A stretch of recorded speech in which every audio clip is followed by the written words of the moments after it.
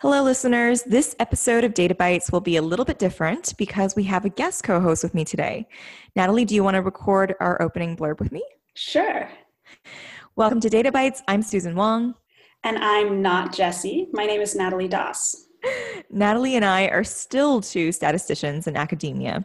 Natalie, would you like to take a moment to introduce yourself? Yes, I'm a fifth-year PhD student in the Department of Statistics and Data Science here at Yale. And I work on problems related to mixture model estimation as well as independent component analysis. Cool.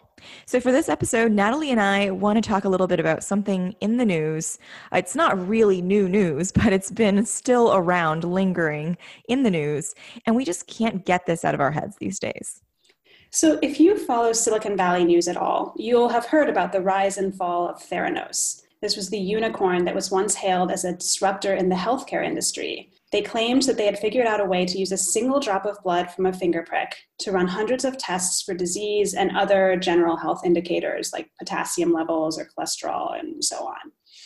Now, fast forward to many years later, the company was exposed as a complete sham, a classic case of overpromising, underdelivering, masked by layers and layers of cover-ups. If you're interested in the details, there's a good book called Bad Blood. It's written by John Carreyrou of the Wall Street Journal. He's the journalist who actually did the digging and exposed the truth about Theranos. And also, there's now an HBO documentary. It just came out on March 18th. And I think a movie is in the works as well. Yeah, I heard about this. Apparently, it's going to feature Jennifer Lawrence in the role of Elizabeth Holmes. That's the founder of Theranos. And of course, she's at the center of the scandal. Which I guess just goes to show if you commit a big enough crime, you'll earn the privilege of having J-Law portray you in a movie someday. So that can be a good motivation. Yeah, a really great incentive there. But we're not here to talk about the corporate side of how things went down. There's so much out there already on the web and in the news. So we'd like to talk specifically about the statistical sins that were committed in the cover-up process. So stay tuned after the break.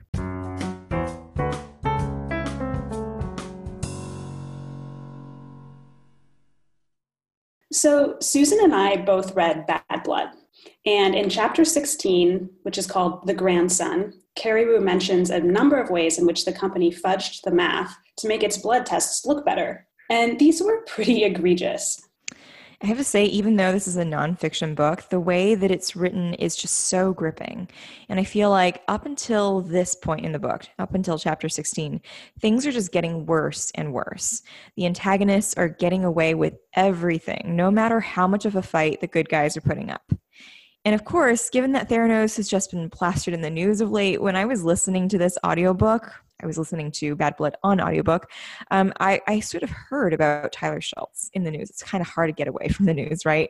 And he's this former employee at Theranos who also is the grandson of the famous George Schultz, who is on the board of Theranos. So the news outlets gave me a rather big spoiler alert that Tyler is the primary whistleblower who helped to bring down the bad practices and so on. So when you got to this chapter, you were like relieved that the introduction of Tyler is where like things would turn around. Yeah, exactly. It's kind of like when you watch a movie about the bad guys ruining the world, and then finally they introduce a superhero, and you're just feeling a little bit more comforted because you know there is a light at the end of the tunnel. He's going to save the world. Nice. Well, unfortunately, it's not exactly how it ended up in this case. Although the work that Tyler and some others did to expose the company did eventually pay off, of course. Okay, so let's go through some of the things in this chapter and talk about the statistical issues that Tyler and his colleagues identified. So one thing that's mentioned is they fudged with coefficient of variation testing. That's actually not a generally familiar term, right? Like, I don't think I even talk about the coefficient of variation when teaching. So, Natalie, would you like to define the coefficient of variation for our listeners? Sure. I mean, it sounds fancy, but it's not. It's the coefficient of variation, or CV for short. It's just the standard deviation divided by the mean. So it shows how variable a particular measure is. Say, for instance, vitamin D concentration in the blood in repeated testing. So imagine if you were to run the same vitamin D test 5 times on a single blood sample, and then you just compute the mean and the standard deviation of those 5 values, and then the CV, which is just the ratio of the two, will tell you whether those 5 measurements are really consistent or if they're kind of all over the place. So to summarize, a low CV would suggest the measurements are really similar, so your test is reliable, and a high CV would suggest the measurements are quite off. Yeah. So Tyler and his friend Erica Chung, who would later also turn whistleblower, they were in charge of checking variability in the test results of one of the Theranos blood testing machines, the Edison. So they were supposed to do exactly this sort of repeated testing. That is, they would run tests of a single sample of blood over and over for a fixed thing like vitamin D levels using a single Edison machine. And this is standard practice in the lab industry, which is good. And according to the book, usually the golden number to target for CV is 10%. So a CV of 10% or less is considered good enough. And I'm going to quote from the book here. So in the book, it says, data runs that didn't achieve low enough CV, so if they didn't achieve the 10%, were simply discarded and the experiments repeated until the desired number was reached. I especially love this next quote from the author, John Carreyrou, and he really just attempts to drive home the seriousness of this crime in layman's terms. He writes, "It was as if you flipped a coin enough times to get 10 heads in a row and then declared that the coin always returned heads." Yeah, kudos to Carreyrou for finding such a clear analogy. Everyone can relate to coin tosses. But again, I kind of wish we knew the extent of how bad this was. It's one thing to discard 2 experiments before you hit the one that makes you look good. And it's just a whole other level to discard 8 or 9 before you hit that really good outcome, right? And this is not too different from all that p-hacking business that you hear about in academic journals, where researchers ask so many questions that some of them are bound to trigger statistical significance just by chance. And well, then they just report on the questions that wound up having the statistically significant results. Yeah, it's just like that. So absurd. But also, to help their chances even more, some senior scientists at Theranos would occasionally throw out data points that were deemed outliers. And when the senior scientists were asked about how outliers were determined, there was no consensus. So as someone who teaches introductory statistics, where outliers certainly come up early on, my students have certainly asked me this too. And I would say, honestly, likewise, I don't really give a straight answer. Yeah, I don't know of a rule that applies generally. But let me redeem myself so that I'm not just, being like Theranos. There is no agreed upon definition for an outlier, right? And of course, the first time that students are exposed to them are when they look at box plots. So most box plot implementations in statistical software will flag outliers that are more than 1.5, what we call IQRs, away from the first and third quartiles. So an IQR is simply the range of the middle 50% of the data. Now, in practice, we don't really apply these thresholds when it comes to identifying outliers in regression modeling, for example. So usually when we're, identifying outliers in regressions, we are just considering the standardized residuals, right? That's the what happens when you look at how off your predictions are, and then you standardize them based on an assumed mean and standard deviation estimated from the data. And these standardized residuals would be assumed to have mean 0, standard deviation 1. And we can then say, look at the sample size and consider just how many standard deviations a particular point might feasibly be. So just to put it more concretely, if you have just 5 points and one of them is 3 standard deviations away from the mean, that's a little bit unusual. But if you have 1,000 data points and one of them is 3 standard deviations away, that's not so unusual. So you probably don't wind up flagging that one as an outlier. So effectively, the sample size matters. But I don't think we would ever just throw away 1 out of 5 observations in the name of being an outlier. Yeah, that's just not good. If we threw away enough outliers, you could get a CV of 0, right? Yeah, I mean, you can really get any result you want if you're willing to throw away enough data. Yep. But back to the point about outliers, though, while we can't generally supply our students with a golden rule for determining an outlier, since it varies from context to context, I do think that a company that heavily relies on testing should articulate and document how it determines outliers. Yeah, totally. Unless they have something to hide. That's true. So there's another instance where they messed with CV calculations. Tyler Schultz, this Slater whistleblower, told a more senior scientist that the CV calculations he was getting were different from the ones the company was reporting. And the senior guy just told him his calculations were wrong. And if I understand correctly, here's what this senior scientist said was the quote, right way to do the calculation. He said the way they did those calculations was to do 6 tests on a single Edison, then take the median of those. Then they repeated this many times for that Edison. And then the coefficient of variation is calculated using those medians. So instead of taking CVs on the original raw test results, they were sort of taking the CV of the medians. Mm-hmm.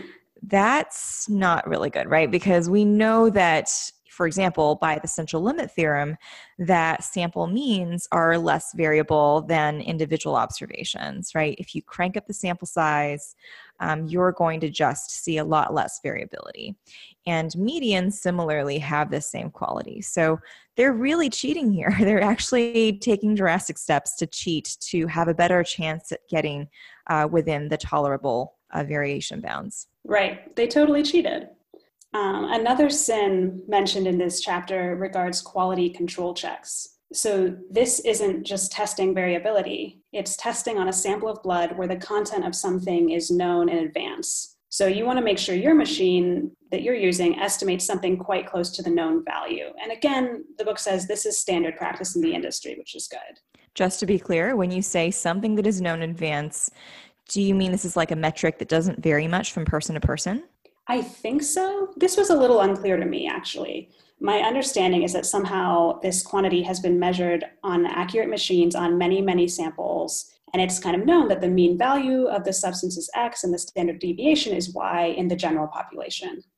And so the typical approach is to compare a lab's test for such a quantity and then see how unusual it is. If the result is more than 2 standard deviations away from that mean, the test fails. Now, assuming a normal distribution for such quantities, we would expect to be 2 standard deviations from the expected value only about 5% of the time. So that's sort of where the 2 standard deviations probably comes from. Okay, so how did Theranos do their quality control tests? Well, it sounds like rather than running a single lab test to compare to the known distribution of the quantity of interest, they took advantage of running multiple tests. Again, they basically would take one of the quality control samples, split it into 3 parts to test it on 3 different Edison machines. Each Edison machine would produce 2 values. They'd take the median of those 6 values and check it against the known value. So again, like with the CV fudging, this would understate the variability and give them a better chance of getting it right. Right. It's, yeah, exactly like the CV fudging. And that's not even the whole extent of it. Erica Chung, the later whistleblower, had done this protocol twice, failing both times. And then another more senior scientist came in and basically just repeated this, but threw away 2 of the values, declaring them outliers, and then declared that the quality control check passed. Oh my gosh. Yeah, I cringed upon reading this, just tossing away data willy-nilly just to make things look good. And they've seemed to do this again and again in different contexts. Yeah. Okay, so Natalie, we've run through a number of statistical sins that Theranos has committed. And throughout just listening to this whole audiobook, I keep wondering to myself whether this is a case of the leaders at Theranos being too bogged down with results to do their due diligence, or if they are purposely choosing not to look at the issues within their system because they can't just fathom the ramifications of having to backtrack and fix things. In an early chapter, I think it was with the Walgreens consultant who came in to evaluate their technology, the consultant wanted to do external validation. So get a blood test using the Edison and get the same blood test from, say, a local test lab to compare the results. This isn't particularly a new or novel suggestion to me, right? It kind of just makes sense. But the poor guy was first ignored and then completely sidelined. It seems like Theranos itself should have at least done this sort of validation, even just internally, and not share it with outsiders. I mean, can you just imagine being a data scientist where you have to predict something and you just refuse to check the R-squared or refuse to check classification accuracy and just tell people you're not even going to look into it? Oh, that'd be a pretty bad data scientist. But I think somehow it goes deeper than this. I don't think they were just bogged down with results. To me, the whole problem is the leadership of that company seems to have had this mindset that if someone raised issues with the technology, they were just doubters who didn't believe in the vision.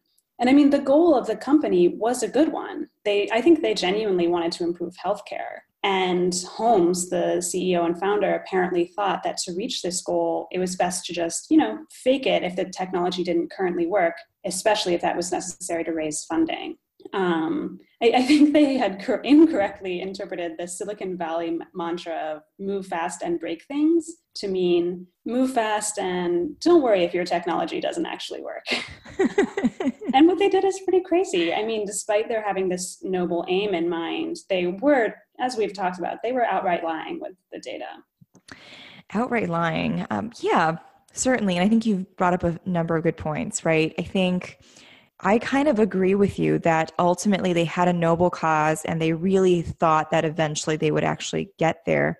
Because if they were truly malicious, they could have done an even better job of lying with the data, I think. Like, for example, let's see, what are some ways they could have lied to make the lying less detectable?